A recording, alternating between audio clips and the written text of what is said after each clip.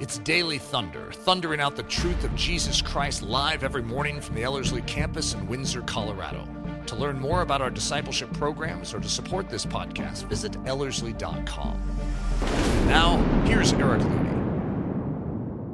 I am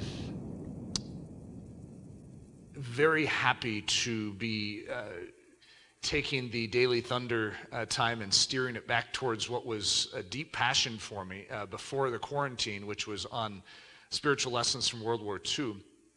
During the quarantine, we had a series, Nathan and I had a series called, I don't know, something about the quarantine. I can't remember what it was. It shows you how deeply in love with that series I was. I was just excited to move past it to something defined. And I did one session during that time on the spiritual lessons for World War II. It was a Sunday morning Daily Thunder out of our studio back at the house. And I got so invigorated just by getting back to the topic. And so I've been chomping at the bit to get to this. And so this is going to be a shorter one. I'm going to try and keep this as streamlined as possible, but this is like sucking on candy for me to be back in the chapel, to be holding a microphone, to have my clicker in my hand, to see your faces. I mean, this is just like seventh heaven. So this one's called The Door of the Desert Foxes. That'll make sense as we progress, but this is part 21. Can you imagine? We've had 21 parts. Episode 349. Isn't that fun? 350 would have been even more cool, but we'll take 349. So one of the characters I want to introduce you to as we progress today is Erwin Rommel. And any of you that are students of World War II maybe have heard the name. He's a German general and very famous to the Germans. The Allied side, on the here we are Americans, we tend to not do a lot of studying of the great war heroes in Germany. That doesn't mean a lot to us. And yet to the Germans, he is still to this day a hero. He is, Hitler in the time of World War II decided that he was going to take two men and he was going to make them heroes. He was going to make one a hero in the snow and another one a hero in the sun. So they're called the heroes of the snow and sun. And one, whose name is Edward Dietl, was sent to Finland to the snow, and then Erwin Rommel was sent to the Middle East to the sun. And so he is known as the hero in the sun. There's also another name for him, and we'll get to that in a second. In 1941, but now a new figure sprang upon the world stage, says Winston Churchill. A German warrior who will hold his place in their military annals, Erwin Rommel. Now, I've read and studied a lot on Winston Churchill, and here's one thing I can say. He does not give a lot of compliments to German military expertise and German military personnel. And yet he has a high regard for this man. It's an interesting statement I'm making there. So Erwin Rommel, he fought in the First World War in the Argonne, in Romania, and in Italy, being twice wounded and awarded the highest classes of the Iron Cross and of the Order Pour de Mérite. Rommel's division, nicknamed the Phantoms, formed the spearhead of the German breakthrough, rolling up so this is in World War II now. Remember when, if you've been following this series, when the Germans did their surprise attack on France, they went through the Netherlands and Belgium and then boom, into France and took it. And this is what led to Dunkirk, where all the British troops and the French troops went to Dunkirk and were ferried across the English Channel. But so this was Rommel's work. He was leading it. And it says, rolling up the French left wing and capturing numerous French and British forces around St. Valery. His division entered Cherbourg just after our final evacuation. That's the Dunkirk evacuation, where Rommel took the surrender of the port and 30,000 French prisoners. This guy was tough stuff. He was really good. So he's also known as the Desert Fox, and Winston Churchill would basically, he doesn't show any regard for Hitler. He doesn't have any respect for Hitler. He has respect for Rommel, and he would have considered Erwin Rommel the Allies' greatest threat. So Rommel proved, this is Winston Churchill again, Rommel proved himself a master in handling mobile formations, especially in regrouping rapidly after an operation and following up success. He was a splendid military gambler, dominating the problems of supply and scornful of opposition. At first, the German high command, having let him loose, were astonished by his successes and were inclined to hold him back. His ardor and daring inflicted grievous disasters upon us, but he deserves the salute which I gave him. And not without some reproaches from the public in the House of Commons in January 1942, when I said of him, we have a very daring and skillful opponent against us, and may I say across the havoc of war, a great general. That's quite a thing to say, and he took a lot of flack for making that statement about Rommel. He also deserves our respect because although a loyal German soldier, he came to hate Hitler and all his works and took part in the conspiracy of 1944 to rescue Germany by displacing the maniac and tyrant.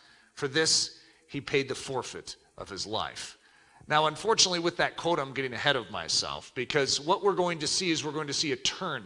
We're going to see a man who was very skilled at what he did, and yet he was using it for the wrong purposes, for self-gain, and he had to overlook a lot of crimes. He saw what Hitler was doing, but he had to tell himself he was merely a military man. He wasn't a politician. These are issues for politicians.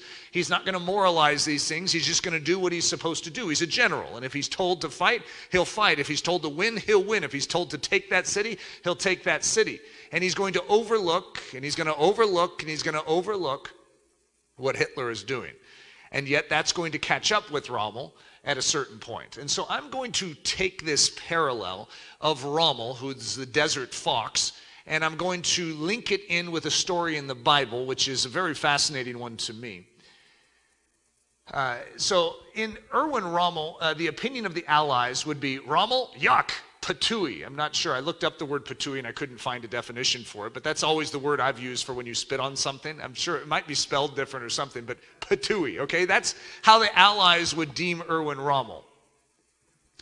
So Judah, the fourth son of Jacob, is who I'm going to link Rommel with. And that's a strange character, and I'm sort of emphasizing the fact that he's the fourth son of Jacob. He's not the head guy. He's not Jacob, and he's not Reuben, the firstborn. He's the fourth son. I mean, why would the Bible focus on this guy? What you're going to see in the text of Genesis is it's interesting if you look at it through the lens of what the Bible's about. The Bible is about Jesus. And so it shouldn't be a shock to us that in the book of Genesis, the Spirit of God is going to carry along Moses to emphasize something. Judah. He's going to emphasize the fourth son of Jacob. You hardly know a thing about some of the other sons, but you do know about this guy, and he gets into a lot of trouble. He's sort of an Erwin Rommel, very talented guy, obviously, because even though he's the fourth son, he sort of is the leader. And Reuben is not as much of a leader as Judah is, and which is a fascinating statement. You have yourself a very cunning fox here in Judah. So I'm going to give him the nickname the Desert Fox, even though it doesn't totally fit. It sort of does, okay? He's like a Rommel. Genesis 37, 24 through 28. And so this is in the story of Joseph, which I know many of you are familiar with. It was my dad's favorite story growing up. And so he would share this story with us all the time. He'd get really excited about it. He loved the story of Joseph. Then they, speaking of the brothers, all the brothers but Benjamin, took Joseph and cast him into a pit. And they sat down to eat a meal. Then they lifted their eyes and looked, and there was a company of Ishmaelites coming from Gilead with their camels, bearing spices, balm, and myrrh, on their way to carry them down to Egypt. So Judah, now most of us miss this. So Judah said to his brothers, what profit is there if we kill our brother and conceal his blood? Come and let us sell him to the Ishmaelites, and let not our hand be upon him, for he is our brother and our flesh. And his brothers listened. He's the fourth born, and yet his brothers listened to him. Then Midianite traders passed by, so the brothers pulled Joseph up and lifted him out of the pit and sold him to the Ishmaelites for 20 shekels of silver. And they took Joseph to Egypt. Now, many of us know that story. We know that, when you read the story as a family, we were listening, going through the Bible on audio, and we were listening to the story, last week? And it's deeply disturbing how Joseph tells his dreams to his brothers. I don't know if you feel that discomfort when you hear this story, but it's just like, buddy, just keep your mouth shut and everything could go a lot smoother. Don't wear that multicolored coat. Oh, Joseph, what are we doing here? I mean, don't share your second dream. No, this is not going to go over well. I mean, the guy seems to be setting himself up for disaster. Does he not understand how brotherly pride works? And yet, it all seems to be part of this divine providential plan. But Judah is a key character in it. So if we were to say, remember how I said the opinion of the allies towards Rommel? It's like, yuck, patooey. Well, this would be Judah. If you're talking about the opinion of Joseph, Judah, yuck, patooey. Okay, so just think about this. Joseph is going to have a particular dislike for this character. Okay, this character is the one that came up with the idea of selling him. Now, yes, that is better than killing him, but Reuben was going to set him free. Reuben was going to get him out of that pit. Reuben just was, I don't know what he was doing, where he was at the time, but Judah took the lead and profited from this whole thing. Yuck, patooey. So the breaking of Rommel. Rommel is working for a bad guy, just as Judah is. And here's the parallel I'm ultimately going to bring about. So have we. In other words, when you look at the story of a Rommel, when you look at the story of a Judah, when you look at the story of a Judas, you oftentimes have a tendency to look at these characters as being like, well, I'm glad I'm not like them. Instead of recognizing that they are being controlled by something. It's the same thing that we've been controlled by, and the same thing that the gospel sets us free from. In other words, all of us can relate to this story at a certain level. And what is needed is a breaking. One of the things, if you hear me teach people about how to share the gospel, I would say the number one thing that a soul needs to even hear the gospel is they need to know their need of a Savior. If they don't know their sin, then they don't need a Savior. What they need to know is their need.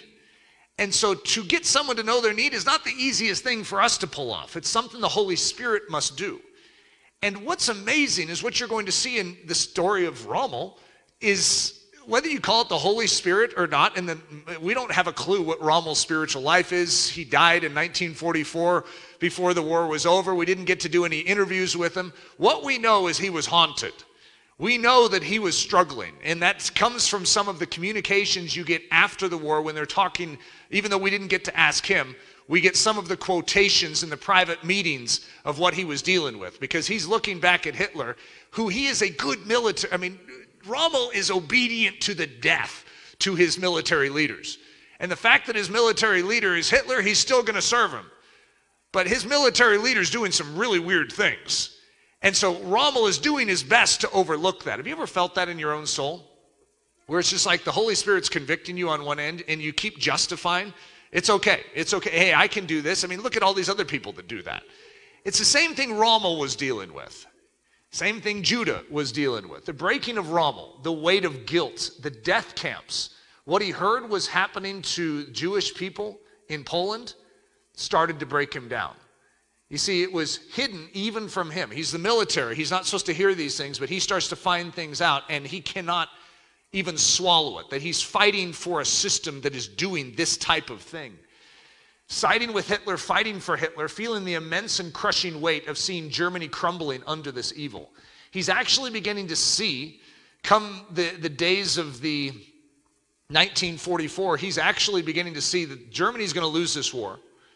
He's been siding with the devil, basically, and he has blood on his hands. Could you imagine that feeling? That can't be a good feeling. And so he, in secret, agrees to join in on the conspiracy to displace and to replace Hitler. Now, he never agrees to killing Hitler, even though that's what the conspirators were going to do. To replace wasn't actually the plan. It was to kill. Get this guy out of here. And so he then becomes culpable when it doesn't work. Hitler escaped who knows how many assassination attempts. How did that work? Some of the stories are just extraordinary. And in that final one, Rommel is implicated, even though he had nothing to do with the attempted assassination, and he ends up losing his life. So as the statement would be, he forfeited his life to try and remove Hitler. So Judah, we could call it the breaking of Judah, the weight of guilt. Now, do you guys remember the story when the brothers go down, because there's a famine in the land, and the only place where they can find grain is in Egypt. So they go down to Egypt. Joseph, who is second in command and basically as if he's Pharaoh, has total control over all the grain resources, and he recognizes his brothers. And many of us have wondered, why does Joseph bring them through such rigmarole? I mean, it's quite the story. It's humorous, it's sad, and you sort of wonder, it's like, Joseph, why don't you say, hey, I'm Joseph, all of this was worked for, the blessing of, your people, my people, hey, isn't this great? Instead, he's reserved, he's held back, and he even seems to be mean towards them.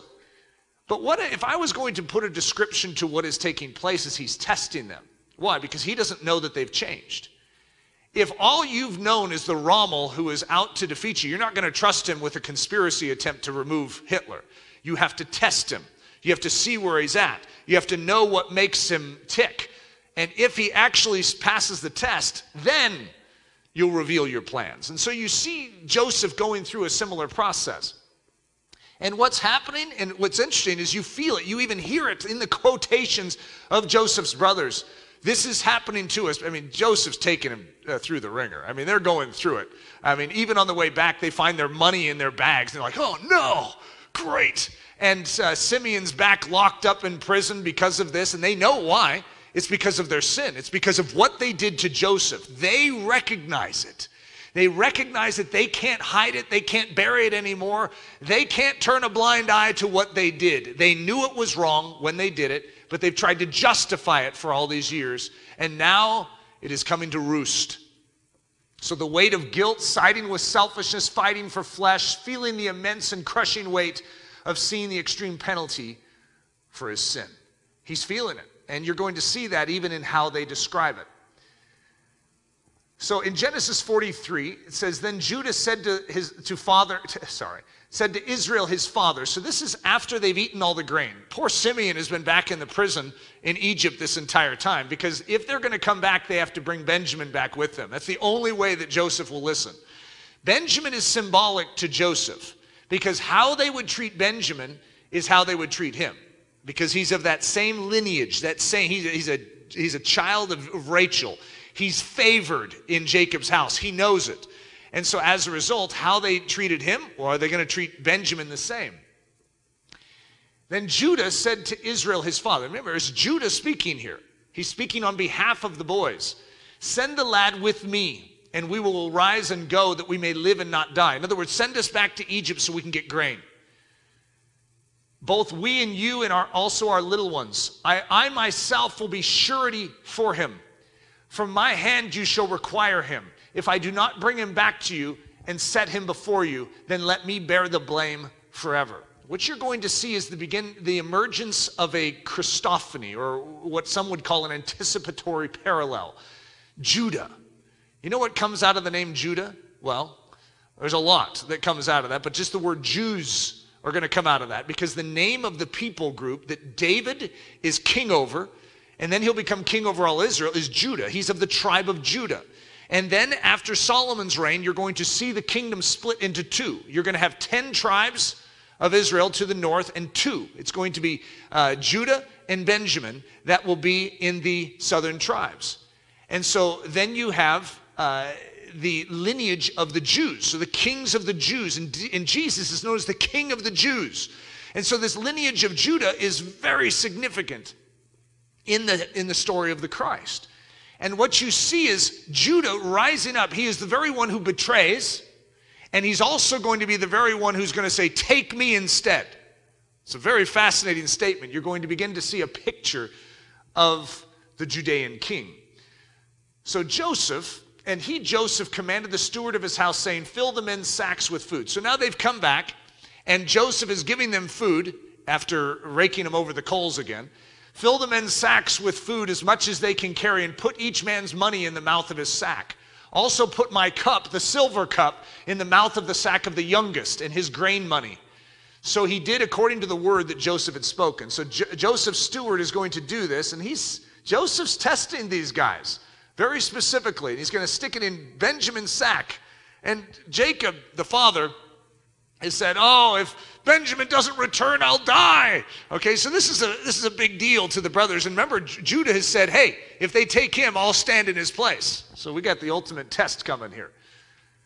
So the sons of Jacob say when the steward comes to him and says, hey, you guys took the cup of the king. They're like, we didn't take the cup of the king. And they say, with whomever of your servants it is found, let him die, and we also will be my lord's slaves. They know they didn't take this cup. There's no way one of the sons of Jacob would steal a cup from Pharaoh's second in command. You've got to be kidding. So Joseph's steward said, and he said, now also let it be according to your words. He with whom it is found shall be my slave, and you shall be blameless. See, he knows it's in Benjamin's sack. Then each man speedily let down his sack to the ground, and each opened his sack. So he searched. He began with the oldest and left off with the youngest. And the cup was found in Benjamin's sack. Then they tore their clothes. This is about as bad of a moment as you could get. And what is needed is a Savior. What is needed is a man who will stand up on behalf of this one who is culpable and now guilty, even though we all know it was a setup. Judah. Listen to how it says it in Genesis 44.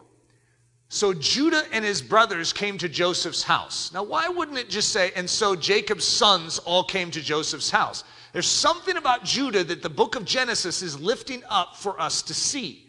So Judah and his brothers came to Joseph's house, and he was still there. And they fell before him on the ground. Then Judah said, what shall we say to my Lord? What shall we speak, or how shall we clear ourselves? God has found out the iniquity of your servants. Here we are, my Lord's slaves, both we and he also with whom the cup was found. Then Joseph says, the man in whose hand the cup was found, he shall be my slave. And as for you, go up in peace to your father. So why is Joseph doing this? He's testing them. Are they going to forsake Benjamin too? He's seen what makes them tick. And so he set the scene up to see if they will now stand, if they're different or if they're the same. And the very one who sold him for 20 pieces of silver, Judah, is going to step forward. Then Judah came near to him and said, O my Lord, please let your servant speak. Your servant became surety for the lad to my father, saying, if I do not bring him back to you, then I shall bear the blame before my father forever. Now therefore, please let your servant remain instead of the lad as a slave to my Lord, and let the lad go up with his brothers. So you and me, the breaking of you and me. You see, what we had is the breaking of Rommel, the clear sense that he was on the wrong side of things and that he needed to change. And what we saw is the breaking of Judah. We see him actually brought a clear realization of his sin is actually going to cause a repentance and cause him to actively do the opposite of what he did before. And the same is true with us. The weight of guilt, siding with selfishness, fighting for flesh, feeling the immense and crushing weight, and seeing the extreme penalty for our sin. So for many of us in here, that's already happened at a certain degree to lead us to the cross in the first place. And yet this is something that is an ongoing doorway into the redemptive grace of Jesus Christ. The anticipatory parallel. This is truly a remarkable picture. I'm going to go to, and some of you may have heard me say this in the past. I remember reading Flavius Josephus and his account of this story in the when they were selling Joseph and the brothers. And listen to this. But Judas, you know how the Jews refer to Judah? They call him Judas. Isn't that interesting? So listen to this. But Judas, being one of Jacob's sons also, being some Arabians, and there's 12 sons, and one of them is Judas, and one of them is going to sell Joseph. Okay, that's amazing. The posterity of Ishmael, carrying spices and Syrians, wares out of the land of Gilead to the Egyptians after Reuben was gone. It's Reuben. Advised his brethren to draw Joseph out of the pit and sell him to the Arabians, for if he should die among strangers a great way off, they should be freed from this barbarous action. This therefore was resolved on, so they drew Joseph out of the pit and sold him to the merchants for 20 pounds. It's interesting because in many translations it's 20 pieces of silver, and in the New Testament we see that Jesus is sold for 30 pieces of silver, which would have been perfect if it was 30, but instead it's 20. Maybe that just shows you that Jesus is worth more, huh? I don't know what the reason for it is. But isn't that just fascinating? This is a man who doesn't necessarily believe in Christ. Flavius Josephus is just a Jewish historian. He lived in the time of Christ. Judas. Then one of the 12, Judas Iscariot, went to the chief priests and said, "What are you willing to give me if I deliver him to you?" And they counted out to him 30 pieces of silver. So from that time he sought opportunity to betray him. When we oftentimes look at the story of the disciples or the apostles, we tend to, if I were to say, who do you identify with? Most of us deliberately choose not to identify with Judas. Just like when we look at the stories of Acts, we deliberately choose not to identify with Ananias and Sapphira. I don't want to have anything to do with them. I want to be like Paul, or I want to be like Peter. That's because we see the full redemption of their lives. But we don't recognize all of us have the same kernel, the Rommel kernel, the Judah kernel, the Judas kernel. We are all betrayers. We are all responsible for the death of Jesus Christ. And so all of us must recognize that severe need that we all have to be rescued by the shed blood of Jesus. The repentance of the fox. So as Winston Churchill says of Erwin Rommel, he also deserves our respect because although a loyal German soldier, he came to hate Hitler and all his works, and took part in the conspiracy of 1944 to rescue Germany by displacing the maniac and tyrant. For this he paid the forfeit of his life. He laid down his life so that he could walk the right way. This is actually the pattern of the gospel right here. That's why I call it the door of the desert. What I call it, the door of the foxes. I forgot what I named my message here. The repentance of Judah. I shall bear the blame, he says. Please let your servant remain instead of the lad as a slave to my Lord, and let the lad go up with his brothers. Take me instead. In other words, he is going to repent and walk a different way. He is going to practically, tactically change direction. The lion of the tribe. Isn't that an interesting way of saying it? The lion of the tribe. Of course, you guys know it's the lion of the tribe of Judah, but the lion of the tribe. We have the ultimate picture of Judah. The personification, capital J, Judah. We have the Jew, Jesus, that is going to come. And it's interesting because if you study the history of Judah, it's pretty rocky. You have a lot of bad stuff in there, and Jesus is going to become Judah, if you want to say it that way. He's going to become sin. He is going to bear that curse, that ignominy, and he's going to do it right. He's going to save us in that place. So what does the King of Jews do? 2 Corinthians 5:21, for he made him who knew no sin to be sin for us, that we might become the righteousness of God in him. Isaiah 53:4, surely he has borne our griefs and carried our sorrows. Take me instead. Isaiah 53:5, he was wounded for our transgressions, he was bruised for our iniquities. The chastisement of our peace was upon him. Isaiah 53:6, the Lord has laid on him the iniquity of us all.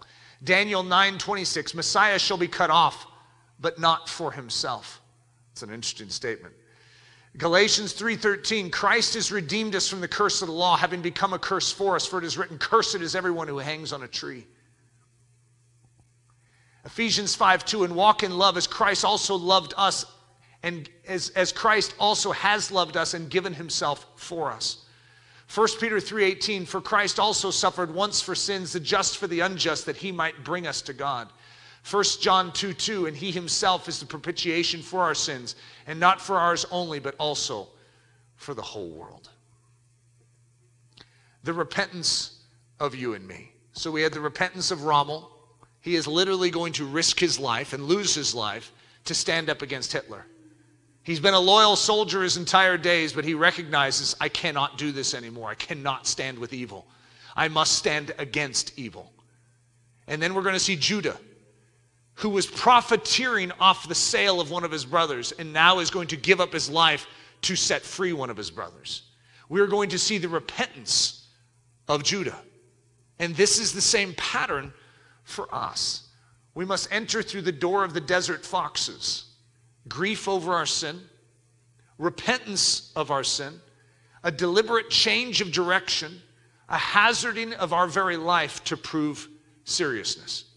How serious are you? Could you imagine if Jesus is in the Joseph position and he's testing us? He knows how we've lived. That's why we must prove our repentance with our deeds. You see, Judah is going to prove his repentance with his deeds. He'd repented of it. You could just imagine his discussions with Jehovah God as he's walking back and forth from Egypt. And on his way, after the cup is found in Benjamin's sack, and he's like, oh God, this is all because of me. He'd repented, but he has to prove it with his deeds. Take me instead. Lord, here is my life. Take it. You purchased it with your blood. I'm no longer living for myself. I'm living for you. Whatever you desire of me, take it. You see, this is the essence of the door into Christianity. It's interesting because after all these years, as allies, we have a respect for Erwin Rommel. He fought for the bad guy. He was literally our greatest threat, and yet all of you in here are like, I like that guy. Not because of his deeds when he was fighting for Hitler, but because of his final deed. He chose to stand against him. Judah was a rotten character. If you study him in Scripture, you're not going to want to be Judah. And yet you actually esteem him in this story. You're like, you know what? I like Judah. Not because of his entire life lived, but because he made a decision to listen to the conviction and to repent and to prove that repentance with deeds. There is something about that the Scriptures is going to hallmark that we all esteem. Christ is the fulfillment of that. He has lived the life that we couldn't live. And when we recognize our Judah-ness, our Rommelness, that we have served the bad guy, and we humble ourselves, we have life in Christ Jesus. Father, I pray that you would bake this truth so deep inside of us. And if there is anything in us that needs to be rectified and changed, Lord Jesus, I pray that we would not wait another day, but we would come unto that cross. We would come unto you. We would repent and believe and be saved from it, Lord. Lord, we love you and we thank you for bringing us back together, even if it be in sort of an awkward, strange way, in a quarantine-esque season. Lord, we cherish it. You are good, faithful, and true. We love you. Amen. Daily Thunder is a listener-supported production of Ellerslie Discipleship Training. At Ellerslie, we are laboring to rouse the Church of Jesus Christ out of its lethargy and build brave-hearted Christians for such a time as this. Daily Thunder is delivered live and streamed daily weekdays at 8:15 a.m. and weekends at 9:15 a.m. Join us at live.ellerslie.com. We invite you to visit us at the beautiful Ellerslie campus in Windsor, Colorado for a day, a week, or an entire season of gospel-centered spiritual training. Learn more at ellerslie.com. Thanks for listening.